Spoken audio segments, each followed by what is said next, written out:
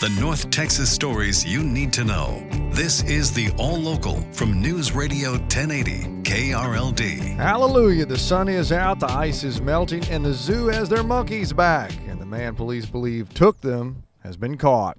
Welcome to the afternoon All Local. I am Austin York, and Dallas police are now tying 3 of the 4 criminal acts targeting animals at the Dallas Zoo to a DeSoto man. This is LP Phillips. 24-year-old Davian Irvin has been charged with 8 offenses that police say clear up 3 of the 4 incidents over the last month. Kristen Lohman of Dallas Police says the majority of charges deal with the emperor tamarins that were taken between Sunday night and Monday morning and then found Tuesday in an abandoned house in Lancaster. He's been charged with 6 counts of animal cruelty, non-livestock, in connection to the tamarin monkey case. In addition, there have been 2 charges of burglary into a building. Those have been filed. Those are in connection with the clouded leopard and the Langer monkey case. Still open, the investigation into the death of a lapid vulture. Irvin was arrested after police say he was surveilling the Dallas World Aquarium and believe he wanted to hit the aquarium next. No motive has been given. From the 24-hour news center, LP Phillips News, Radio 1080 KRLD. Now, the sun is shining now and the roads have melted, but it was treacherous this morning on the roads. Refreezing caused the toughest traffic morning of this event. We talked to a lot of drivers. It's just, it's like a ballet of ice. Just crazy. I'm sitting here on 635, and we're at a complete standstill. You pull up your navigation, and it only knows the shortest way to get you to a destination. It doesn't know road conditions and ice. And some of that ice proved deadly. The black ice that formed on North Texas roadways overnight kept first responders very busy as 4 people were killed in crashes. Among them was a 64-year-old man who got out of his SUV after it stalled out along Highway 360 in Arlington, and he was hit by a suspected drunk driver who lost control of his car on the slick roadway.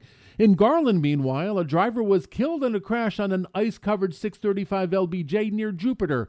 Among the major crashes in Tarrant County are those involving a Fort Worth patrol vehicle, a Fort Worth fire truck, and a MedStar ambulance. From the 24-hour news center, Andrew Greenstein, News Radio 1080 KRLD.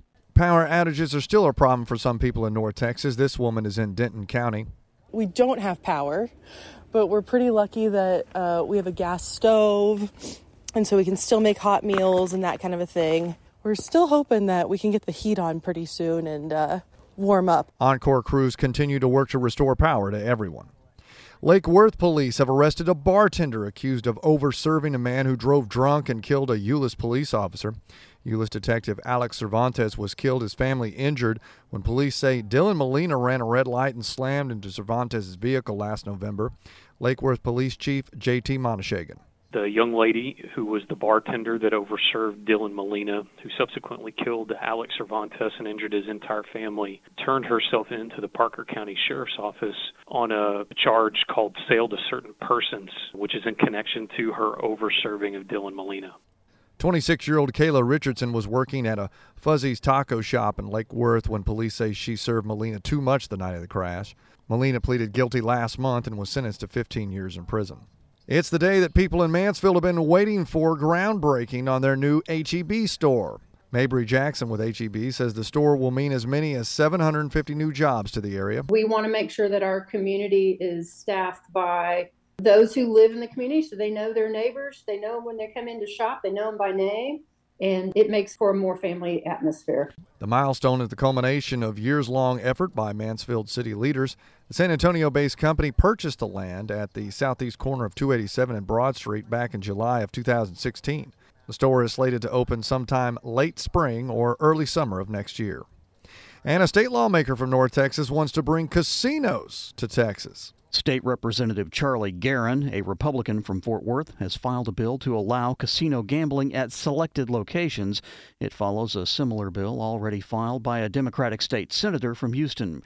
Representative Guerin says Texas loses billions to other states that allow casino gambling. Under his bill, a limited number of casinos would be allowed at what he calls destination resorts. That would include entertainment complexes, hotels, convention spaces, and restaurants. His bill also calls for a change to the Texas Constitution to allow for casino gambling, and he wants that on the ballot for a public vote in November. From the 24-Hour News Center, Stephen Pickering, News Radio 1080 KRLD. Have a great weekend with your Afternoon All Local. I'm Austin York. The All Local is updated 3 times a day. For the latest news, traffic, and weather, listen to News Radio 1080 KRLD. Visit KRLD.com, download the Odyssey app, or ask your smart speaker to play 1080 KRLD.